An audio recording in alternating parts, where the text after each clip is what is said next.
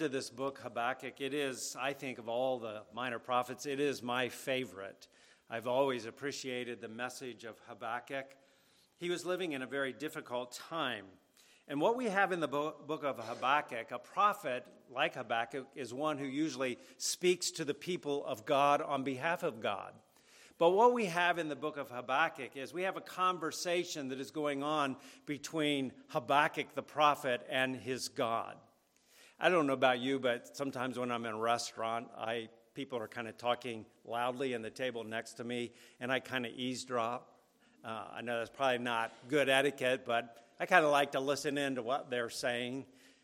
And we are given the privilege today to eavesdrop on a conversation between Habakkuk and his God. And we're invited to do so. This is not bad etiquette. This is acceptable. It is God's inspired word, and it has been given to us for our benefit and for our help. And I've entitled this Habakkuk the Perplexed Prophet. He's a perplexed prophet. Even though he is a prophet sent by God to speak for God on behalf of God, he's perplexed as he looks around him in the days in which he is living. He has some hard and probing questions that he wants to ask of his God, and in fact, they are recorded for us in this book. When I was in seminary, there were often questions that I was afraid to ask, and I was glad when someone else in the class raised their hand and asked the question, and I'm saying, good, I'm glad you asked that question. I was afraid to ask it.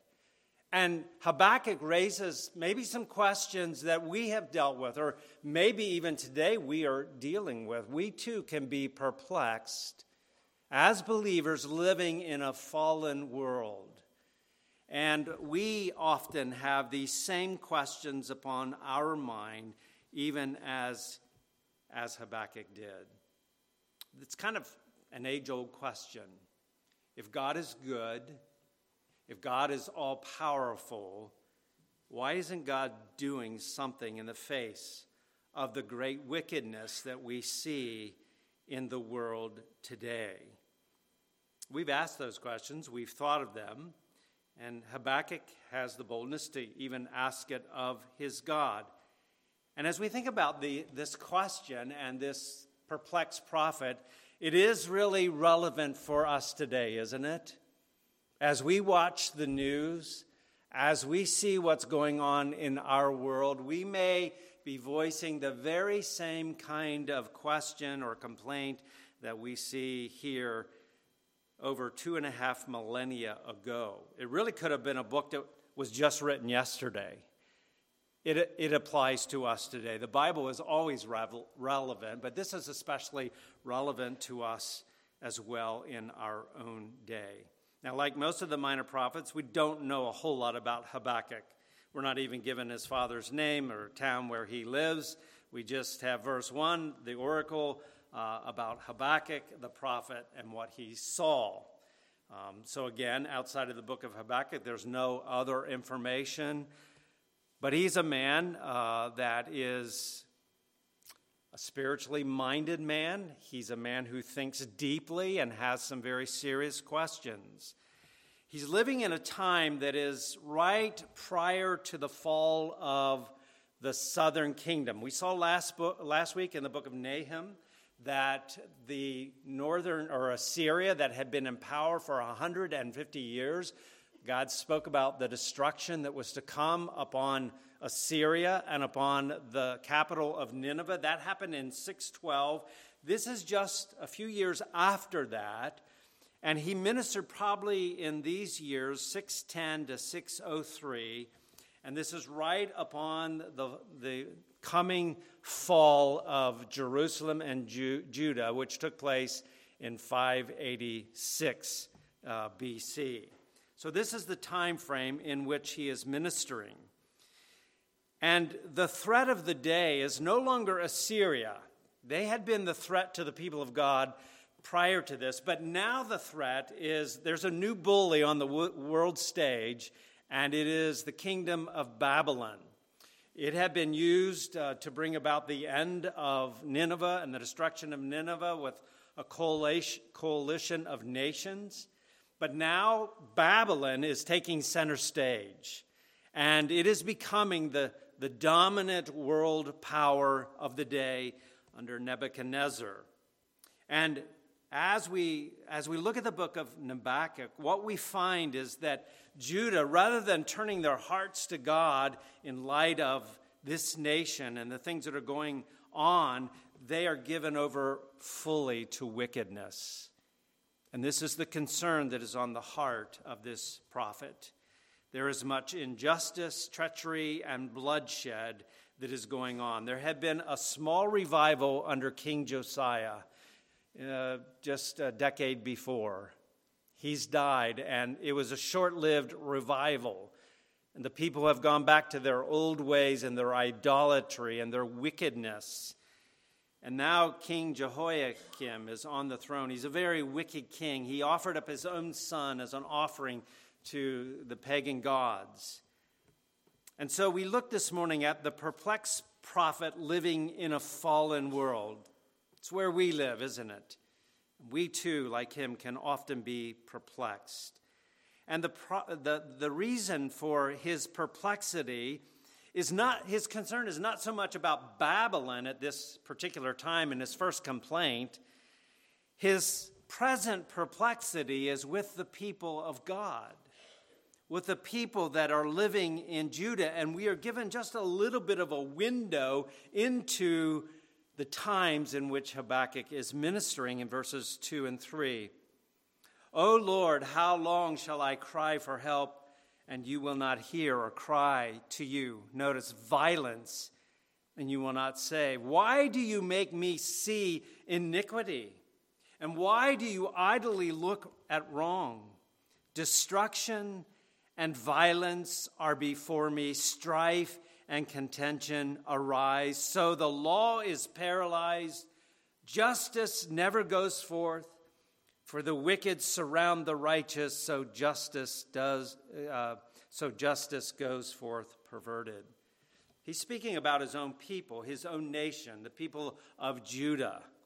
And as he looks around him, and we again see a little window into the times, and we've already talked about this, we'll not really expand on this, it was a time of great violence, of evil, plundering, oppression of the weak, strife, litigations, moral corruption, the wicked surrounding the righteous. It's a time of fear and oppression, persecution. And then we also see that the law, he says in verse 4, the law is paralyzed. The Torah is not being carried out. It's paralyzed. People are doing what they want to do. They're not living according to the word of God. Isaiah 59 speaks of these days. Justice is turned back, and righteousness stands afar off, for truth has fallen in the public squares. Does that sound like our day? Truth has fallen in the public squares on Main Street.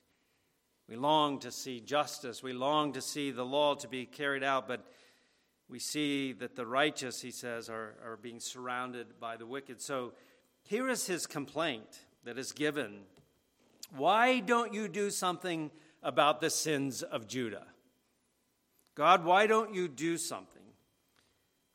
As a prophet, he is called to speak to the people and call them to repentance. There's rebellion, and it seems like God is doing nothing from the perspective of Habakkuk. And he's vexed by this. And notice he says, I cry out to you. Twice he says this. I've cried out to you about all that is going on in the land. And it seems that you are indifferent. It seems that you don't care. It seems that you are not listening to my prayers. Where is justice? Where things are not getting better, they're going from bad to worse. And the question is, God, where are you? You're not hearing my prayers. You seem to be silent. And you seem indifferent to the state of the nation. We get to verse 5. We see the divine response. That's the complaint. Where are you, God, in the midst of this wickedness in Judah?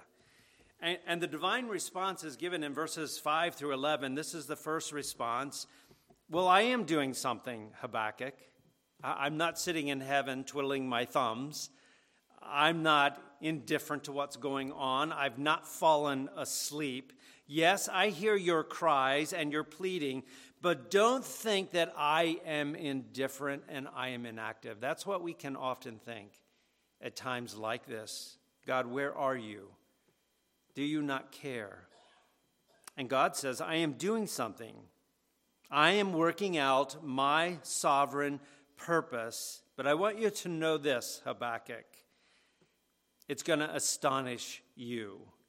It's going to be hard for you to wrap your mind around it. Notice what he says in verse 6 or verse 5. Look among the nations and see, wonder, and be astonished. For I am doing a work in your days that you would not believe if told. Habakkuk, you need to put your seatbelt on and you need to put up your lap tray because we're headed into some turbulent weather. There's a warning that is given, be astonished what I am going to do. And as we look at this, we see that the response that he is going to give to Habakkuk is that God does not always act as we expect him to do. Habakkuk had in his mind what it would be for God to do justice and to intervene and to act at this point.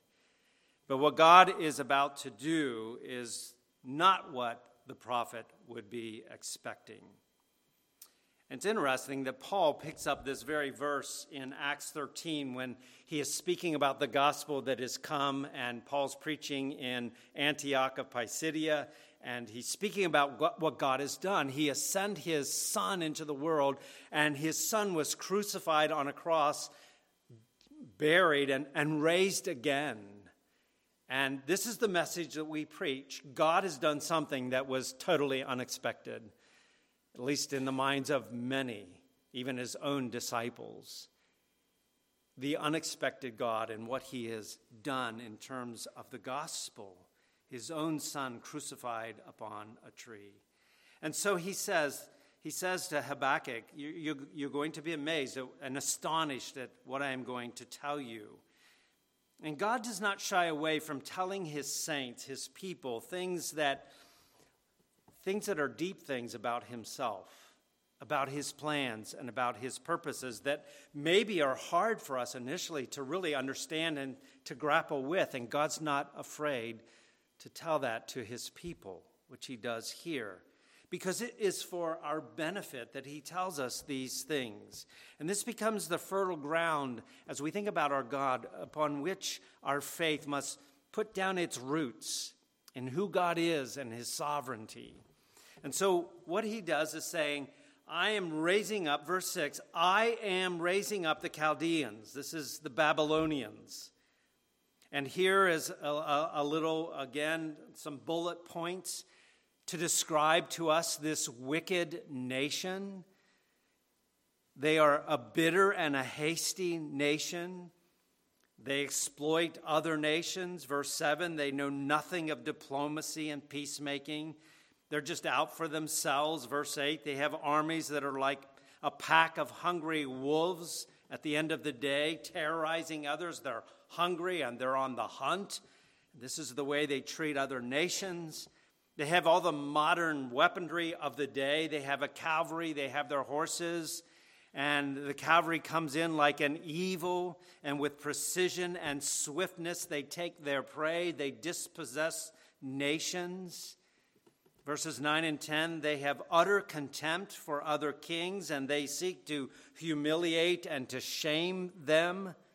And then notice verse 11, then they sweep by like the wind, and they go on, guilty men whose own might is their God.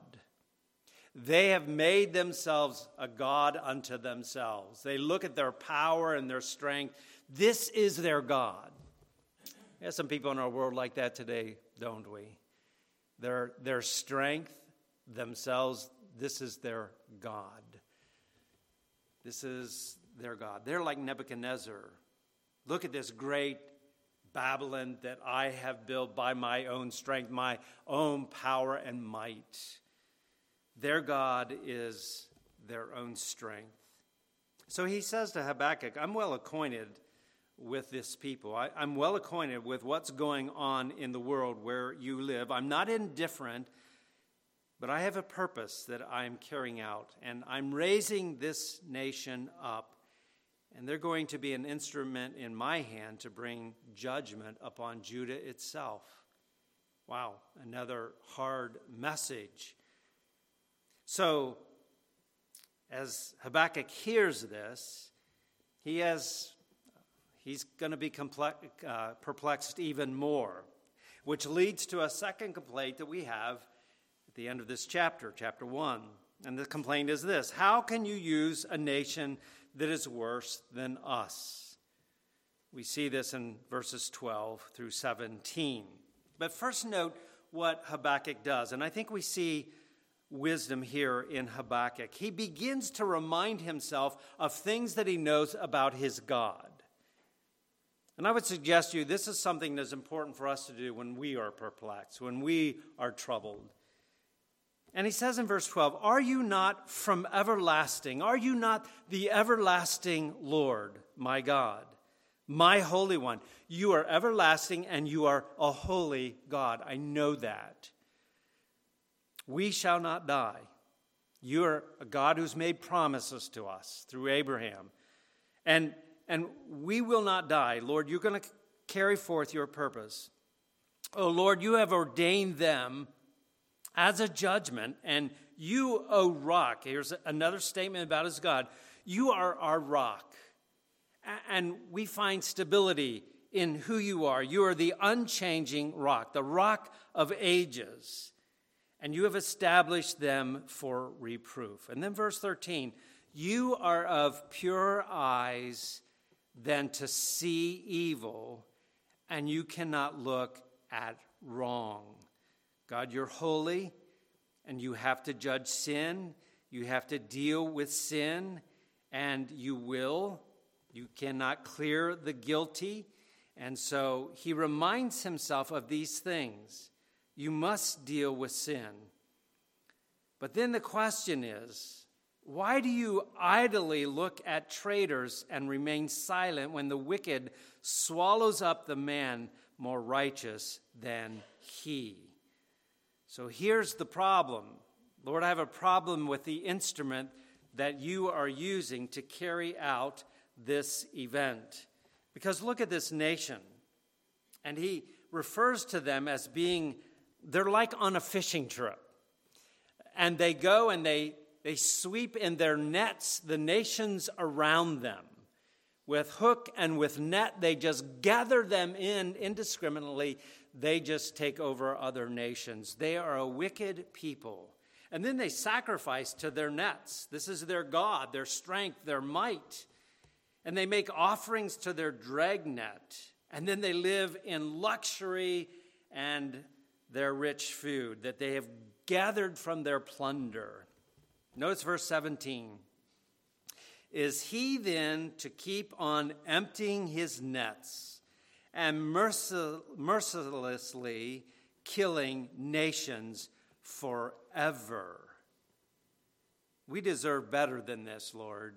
They are a wicked nation. Are you going to just let them continue to go on their way? I think we see again another point of wisdom here. First of all, I think it's helpful for us when we are perplexed to recall what we know about our God. God, there's a lot of things I don't know and a lot of things I don't understand about what's going on in my life and the world around me, but here are things that I do know. You are holy. You are sovereign.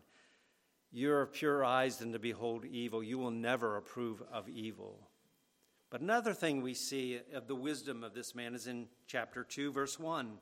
I will take my stand at my watchpost and station myself on the tower and look out to see what he will say to me and what I will answer concerning my complaint. And so here is the wisdom of Habakkuk at this point. I'm going to get myself on a watchtower. This is a place of advantage, to be able to see, like a watchman on the wall. He's able to see if an enemy's coming. He's able to see if a messenger is coming. He's put in a position of preparedness, attentiveness, to hear, Lord, what you would say to me, because I'm not understanding what's going on.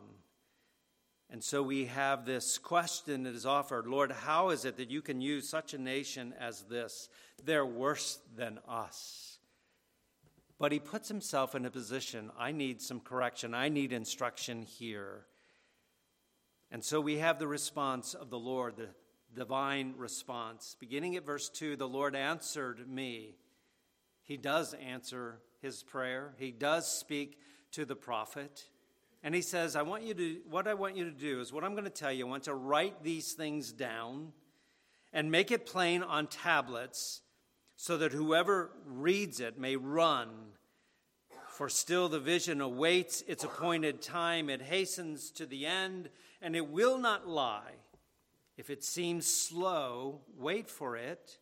It will surely come, and it will not delay. Behold, his soul is puffed up.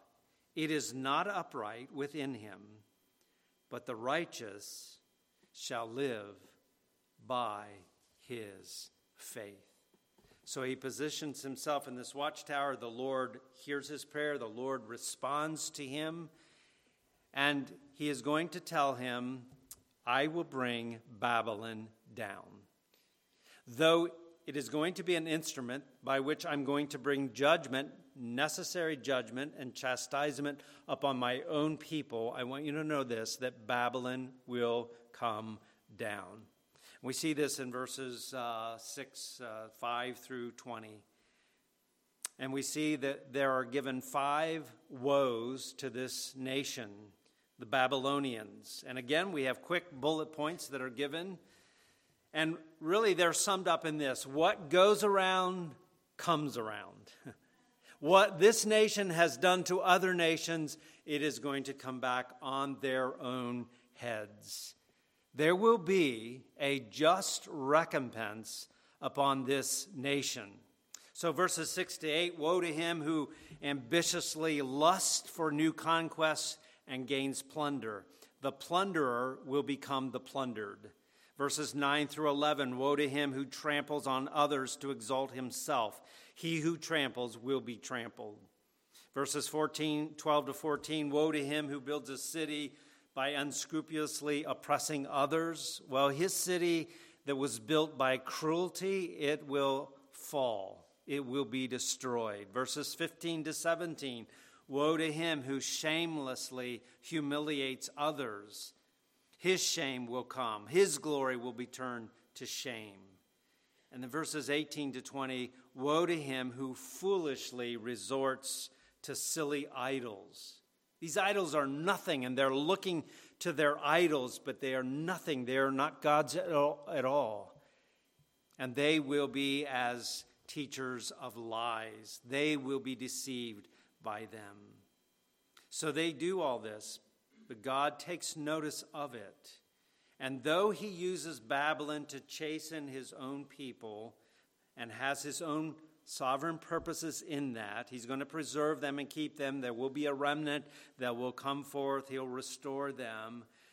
But even though he uses them, he is going to bring about judgment upon them, just judgment for what they have done. We see, I think, in the day in which we live, the significance and the relevance of this book of Habakkuk for our own day. As we see many of these things going on, not just out there in the world around us, but more and more in our own nation, don't we? And we feel like Habakkuk. We see the law being not kept, being paralyzed. We see wickedness that is abounding. And this week again, as we think about the Supreme Court and the issue of abortion, we see people that are wanting the right. It's a civil right, they say, a constitutional right to do with the baby in my womb as I please. And we say, how long, O Lord? And so as we look at this, I think that there are things that we can learn from this. There is comfort and help for us because we are often perplexed, even as Habakkuk. And you know, we're not alone in this. There were times when David was perplexed, when Asaph was perplexed. He looked around and he saw the prosperity of the wicked. He's trying to live a holy life, and it seems like the wicked are prospering and his life is just full of problems. We've been there, haven't we? If God loves me, why am I going through the hard and difficult things that I'm going through? So David, Jeremiah, Asaph, they all struggle with these things, and he gave help to them. He instructed them. He was patient with them, even as he is with Habakkuk. He's faithful to them. He doesn't chide them, but he helps them. And so God gives help to his children when they are perplexed. So some things that I think we learn here from Habakkuk. The perplexed prophet provides help for perplexed saints. The first is this. We need to have the kind of disposition that Habakkuk had. We see that in chapter 2, verse 1. I'm going to put myself in a place where I will hear, and I'm waiting to hear from God. And so I put myself on the watchtower.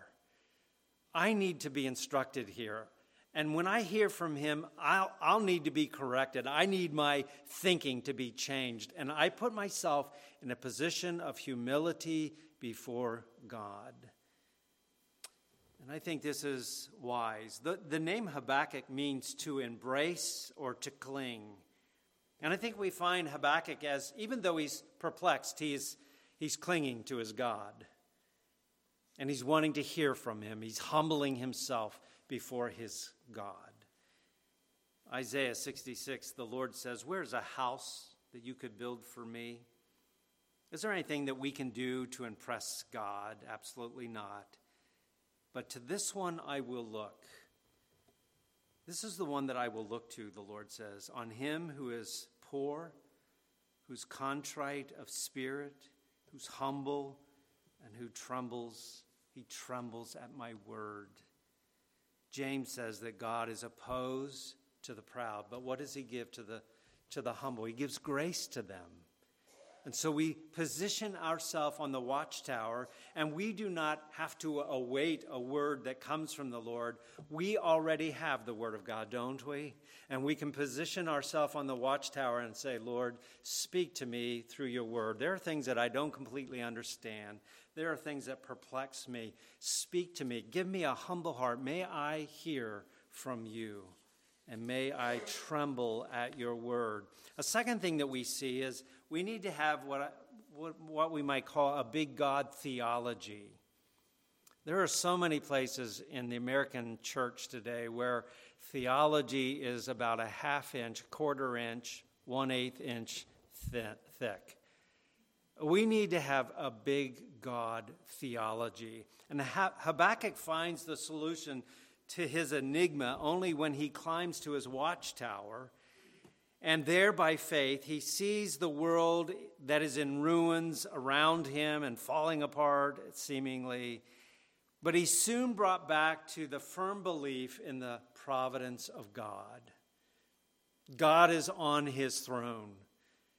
God is a sovereign God. God is a God who is sovereign over kings and kingdoms and nations. We learn this especially in Daniel, don't we? From the life of Nebuchadnezzar, the king of Babylon. It was Nebuchadnezzar who came to learn that the Most High rules in the kingdoms of men. His dominion is an everlasting kingdom, and his kingdom is from generation to generation. And all the inhabitants of the earth, they are considered as nothing, and he does according to his will in the armies of heaven and the inhabitants of the earth. And there is no one who can restrain his hand or say unto him, what are you doing? He is sovereign. And then he says this, now I, Nebuchadnezzar, praise exalt and glorify the King of heaven, because all he does is right and all his ways are just, and he is able to humble those who walk in pride. He knew that personally. Here is a big picture of who our God is. He is the sovereign Lord of lords. Where is your God? The people of God were asked in Psalm 115. And their response is, our God is in the heavens, and he does whatever he pleases, and we trust him. It is so important for us to come to see and to know that the God to whom we belong, he is the sovereign God of nations, sovereign God over Babylon and Assyria and the nations of our own day. He is a God who is sovereign. And in verse 5 of chapter 1, or verse 6, behold, I am raising up the Chaldeans. Now, we have a lot of questions. I have a lot of questions. I don't know how it is that God, who is sovereign, whose the heart of the king is like channels of water in the hands of the Lord, he turns it whichever way he wants. I don't understand how all that works together. They're responsible for what they do, but God is using it to accomplish his own purpose. Even the wrath of men shall praise him. But we need to understand that our God is sovereign. And this is a place for us to stand in times when we are perplexed. Notice verse 20. The Lord, chapter 2, verse 20. The Lord is in his holy temple. He reigns above. Let all the earth keep silence before him. May we be humble before him. May we trust him, the one who is sovereign and carrying out his own purpose. And again, there's mystery in this. William Cowper writes and says, God moves in mysterious ways his wonders to perform. He plants his footsteps in the sea and he rides upon the storm.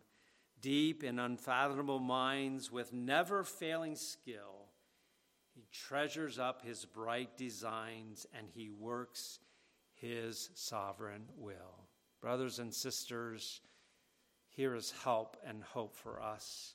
In the world in which we live today, where we can be perplexed, God is carrying out his purpose. And we can reduce that just down to our own personal life as well. In our own personal life, he is sovereign over us as well. And he is working all things together for what? For good, to those who love him and have been called by him.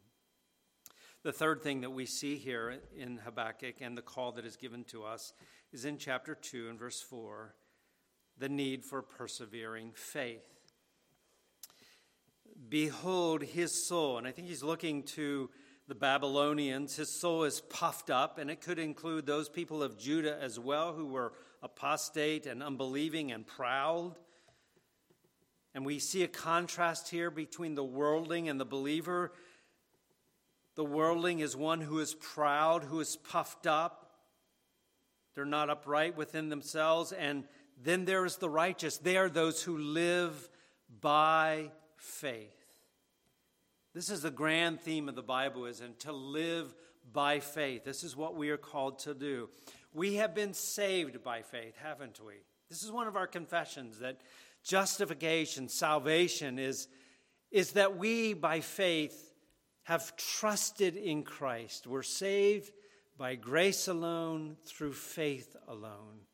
It's not by works that we have done. It's not by anything that we have accomplished.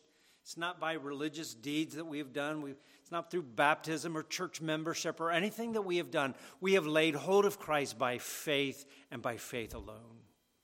Someone said faith, the acronym for faith is forsaking all, I take him. I take Christ. That's what faith does. It lays hold of Jesus, who is a Savior who is sufficient to save me in every way that I need to be saved. But you know, we are saved by faith, but we continue in faith. Day 2 as a Christian, after we've called upon Christ, is to be a day of faith. We continue to live by faith. We walk by faith. We're sanctified by faith. Again, this is the work of God and grace, and we trust and rest in him and who he is and his promises to us. And so the just, as they live in a fallen world where they are often perplexed, we live by faith. We trust the promises of God. We rest in what he has revealed to us in his word. And then, fourthly, we see the need for an eschatological worldview. Notice chapter 2 and verse 14. Right in the midst between these woes that are being pronounced upon Babylon, this little ray of hope, actually it's a big ray of hope, that is given here in verse 14. For the earth will be filled with the knowledge of the glory of the Lord as the waters cover the sea. Assyria went down. Babylon went down. All the nations are going to go down. But the earth is going to be filled with the knowledge of the glory of the Lord, even as the waters cover the sea. This is summed up just an eschatological hope that we have as believers. Jesus is going to come. All nations will be his footstool. He will rule and reign as King of Kings and the Lord of Lords. There will be a new heavens and a new earth in which righteousness dwells, and the knowledge of the glory of God will fill the earth. What a day. What a day that is going to be. And so we are told to wait and trust, and that's the last point. There's the need for patience. There's the need for patience as we live in this world. Notice verse 3 of chapter 2. He speaks about this vision. He says, for this still the vision awaits its appointed time. It hastens to the end, and it will not lie. If it seems slow, wait for it. It will surely come. It will not delay. What I'm telling you, Habakkuk, it's going to come to pass. You just need to be patient. I'm going to judge Babylon in my time, in my way. I'm going to bring in the new heavens and the new earth. You need to trust me, and you need to wait patiently. Someone says we need to learn about the slowness of God. God doesn't work on our timetable, does he? We want them cleared up right now. But God doesn't work on our timetable. We're going to talk more about this tonight, about waiting upon the Lord.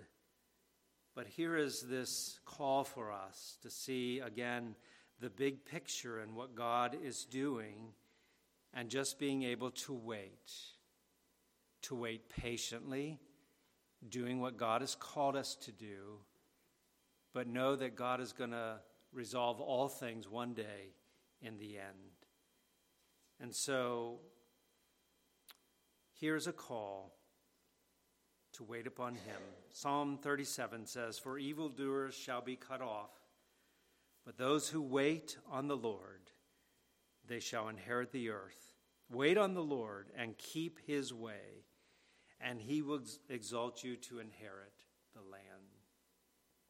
One of the reasons that God delays bringing judgment into our world is that this is the day of salvation. This is the day of salvation. And Paul speaks about this in Romans 2. And there is a warning that is given there. God is being patient. God is being long-suffering. And this ought to lead you to repentance. Rather than hardening your heart. If you're here without Christ, God's patience with this world and the wickedness that is going on is one reason, is because it is the day of salvation. And there's the call to repent and to flee to Jesus Christ, who alone is the Savior of sinners. As we close, I invite you to turn or take the insert that is in your bulletin, and we'd like to sing this hymn that was written by William Cowper, who himself suffered some very hard and grievous things in his own life. And yet he came to be able to write this wonderful hymn about trusting this sovereign God who moves in mysterious ways, and we can trust him. This is to the tune, a familiar tune, O God, our help in ages past. Let's stand together as we sing.